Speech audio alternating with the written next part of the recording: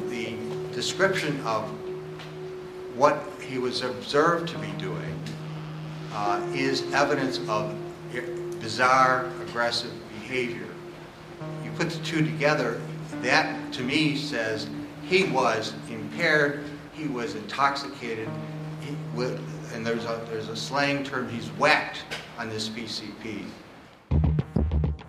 From WBEZ Chicago and the Chicago Tribune, this is 16 Shots, the police shooting of Laquan McDonald.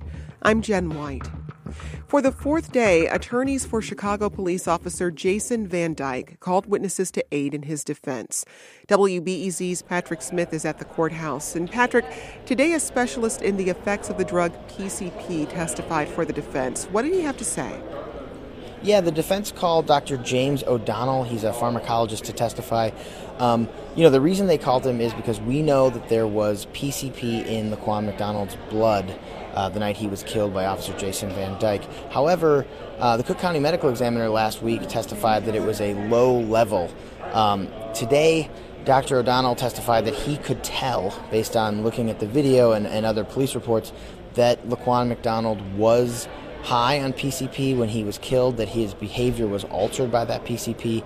He testified about possible effects that being high on PCP can have, including hallucinations, making someone act aggressively, making someone not be able to feel pain or have superhuman strength.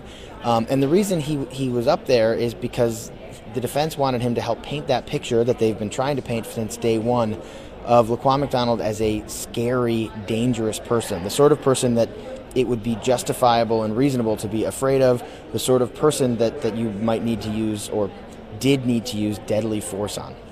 In my opinion, based on all the evidence I've reviewed, he was intoxicated and impaired by PCP at the time of his death, as demonstrated by aggression, failure to heed orders from the police, assault on the police vehicle, continuing aggressive movement toward Officer Van Dyke. He looked unfazed. He looked like he was looking over us or through us. This is what I would describe as clinical evidence of rage, aggressive, violent person. That is, in my opinion, caused by the PCP that they had used. How do you think his testimony landed with the jurors? Well, I was talking to Shannon about that, and she said that she noticed that jurors were taking a lot of notes during his testimony, especially at particular points, including when he talked about how it can make a person feel like they had superhuman strength. She noticed a lot of note-taking, maybe, and I haven't noticed a lot of note-taking when I've been in the courtroom, so that really stands out. So clearly this is something jurors were taking in and something they wanted to remember for deliberations. Also testifying today was a retired Chicago police officer. His name is Nicholas Pappas. He taught firearms classes at the academy when Jason Van Dyke was there. Why did the defense call him? Well, they called him to talk about the training that Jason Van Dyke would have received about the danger of people with knives and how you might need to use deadly force against a person with a knife. People were told that knives are deadly weapons, bludgeons are deadly weapons, and you have to treat them accordingly. In fact, a knife can't, within a certain distance and pace, a knife is more deadly than a gun simply because it will go through soft body armor. So is a bulletproof vest soft body armor? Yes. And a knife can go through that? Yes, the soft body armor is designed to stop bullets, not knives. One thing that they didn't get to do that we know they wanted to was play videos from that training that showed knife attacks or potential knife attacks that they showed to recruits at the academy. The judge would not let them show those videos for a couple reasons. One, he said that they turned these videos over to prosecutors too late. It didn't give prosecutors enough time to, they said, to cross-examine the videos. The other reason the judge gave was because Officer Van Dyke, there's no proof that he actually saw those videos. We can assume he did. He was at the academy at the time. This class was mandatory, but assuming he saw them doesn't rise to the level of evidence. So they weren't allowed to show the video. I have to imagine that was frustrating to the defense because I think, they at least believe this would have been really powerful. This is a case about a person with a knife who's about 15 feet away from Officer Van Dyke, and they wanted to show videos of somebody 15 feet away with a knife closing that distance really quickly and attacking. And I think they wanted that to they really wanted that to sit with the jury. Patrick, Pappas also talked about something called the 21-foot rule. What's that? Yeah, that's something that was going to be shown in those videos. This is something that I've heard police officers talk about, especially in relation to the Van Dyke case. It's something that Attorney Dan Herbert has talked about. It's this idea that a person can close 21 feet in a really short amount of time. What the 21-foot rule has to do with is the distance and time of a threat. In other words, a standard combat shooting distance is 7 yards or 21 feet. And the question was asked many years ago, well, how quickly could someone cover 7 yards or 21 feet and use an impact weapon, like a knife or a club? And when tests were done to see how long it took, the average, amazingly, was about 1.5 seconds. And even people with leg injuries were doing it in under 2 seconds. And that's with the officer and the offender separated by 21 feet and both starting with no movement whatsoever. If you start cutting that distance or have the offender already in motion, that time becomes quite a bit less. Something that prosecutors pointed out last week is that 21-foot rule applies to unholstering your weapon. The point is that if somebody's within 21 feet of you, you need to have your gun out because they could close that distance. It's not about shooting. But he did talk about the fact that if somebody's within 21 feet of you with a knife, they are a threat. How did prosecutors push back on these two witnesses? Well, with the pharmacologist, they turned to something that they turn to a lot, which is that Officer Van Dyke did not know these things, like the fact that Laquan McDonald was on PCP when he shot him. They said, Officer Van Dyke isn't a trained pharmacologist, and he couldn't have known, having been on the scene for just a few seconds, that Laquan McDonald was high on PCP. The other thing they pushed back on with Dr. O'Donnell was the idea that what Laquan McDonald was doing was aggressive behavior. That's something that O'Donnell kept saying, that he's acting aggressively, and you can tell that's because he's high on PCP. What prosecutors were saying is, no, he's not acting aggressively, he's just avoiding officers. He's disobeying, but he's not actually doing anything aggressive. And what about Nicholas Pappas? That's the retired Chicago police officer who taught the firearms classes. How did prosecution push back against him? The way they pushed back on him was using his own instruction materials against him. The reason the defense brought him up was to say, hey, here's the instruction that Jason Van Dyke got, and they obviously focused in on the knife being a threat and the 21-foot rule. And prosecutors went through another part of the instruction manual, including a part that is part of the general orders for police officers that says that shooting should only be done as a last resort. They sort of hammered the fact that it says you should only shoot when you absolutely have to, that it needs to be carefully considered, and that there can be criminal consequences if you shoot when you shouldn't. He was clearly frustrated or maybe even dismayed by the questioning. He seemed unhappy that they were hammering on those details about the use of force policy. Finally, today we heard from a woman who called police on Laquan McDonald about 20 hours before the fatal shooting. What did she have to say? Yeah, that was Yvette Patterson. She talked about the night. It was about 2 a.m. on October 20th, so the day that Laquan McDonald was killed, but really the night before. He sort of startled her. He was like on her back steps when she came home from a party at about 2 a.m. He walked over and he was like, "Can I see your car?" And I'm like, "What do you want with my car?" And he was like, "I just want to use it. I'm going to bring it right back." So me and him just laughing and talking. He seemed like, he was a nice young guy or whatever.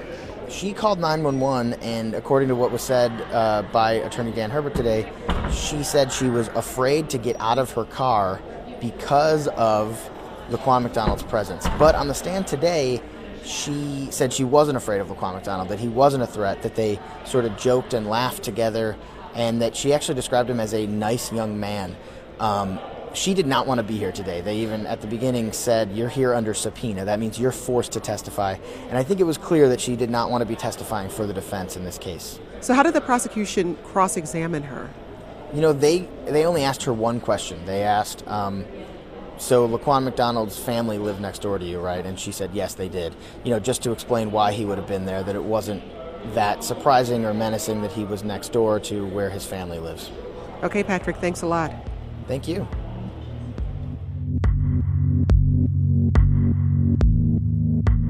Jason Van Dyke is charged with first-degree murder, aggravated battery, and official misconduct.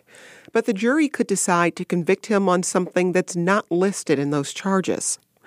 We reached out to Valparaiso University law professor Andrea Lyon again to find out what options the jurors will have and how they'll even know what those options are.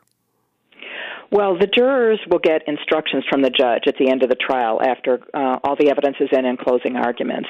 And those jury instructions tell the jury what the law is and what their options are.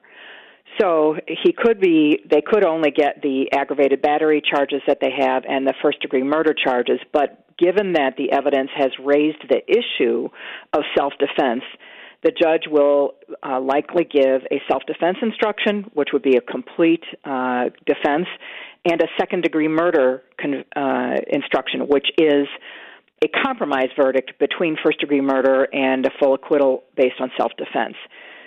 Second-degree murder includes all of the same elements as first-degree murder, except that it adds one, and that is it says that the defendant, Mr. Van Dyke, believed he was in danger or was in fear, but that his belief was unreasonable under the circumstances.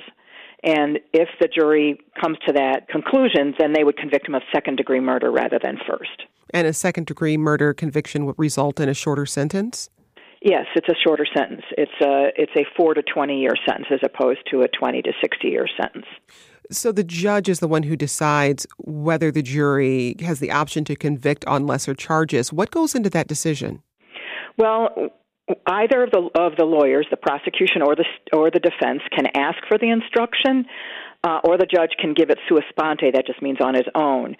The law in Illinois is that if there is some evidence, that's the actual quote, some evidence that would support giving the instruction should be given. I would be very surprised if Judge Gahn does not give these instructions. How often do we see juries considering lesser charges in cases like this? You see it quite a bit. There's a lot of cases where there's a first-degree charge and there is provocation or unreasonable belief in self-defense or self-defense, and the juror gets instructed on those matters and then makes a decision as to what the facts and the law tell them to do. Andrea Lyon, thanks a lot. You're welcome.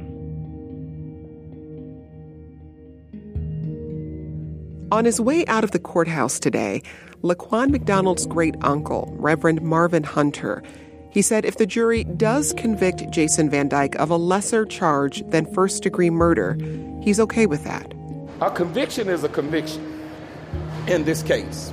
We've never had a police officer in the position that Jason Van Dyke is in for doing anything to a black person in this county. And so, therefore, if they convict him for jaywalking, it's a success. It's a move forward.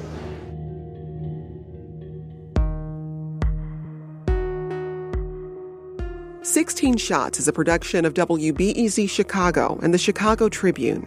It was produced by James Edwards with assistance from Joe Deso and Carrie Shepard. Our reporting team includes Shannon Heffernan, Chip Mitchell, and Patrick Smith. Mike Lansu is our digital editor with help from Paula Friedrich and Gabrielle Wright. Our senior editor is Rob Wildeboer. Brendan Banaszak is our executive producer, and Steve Edwards is WBEZ's chief content officer. Special thanks to the Tribune editors Matt O'Connor, Tracy Van Morlehem, and Angela Rosa O'Toole. And thanks to the WBEZ Newsroom, whose reporting was instrumental to this series. You can find out more about the case at wbez.org/16shots. Check this podcast feed regularly for updates from the trial of Officer Jason Van Dyke, and listen wherever you get your podcasts.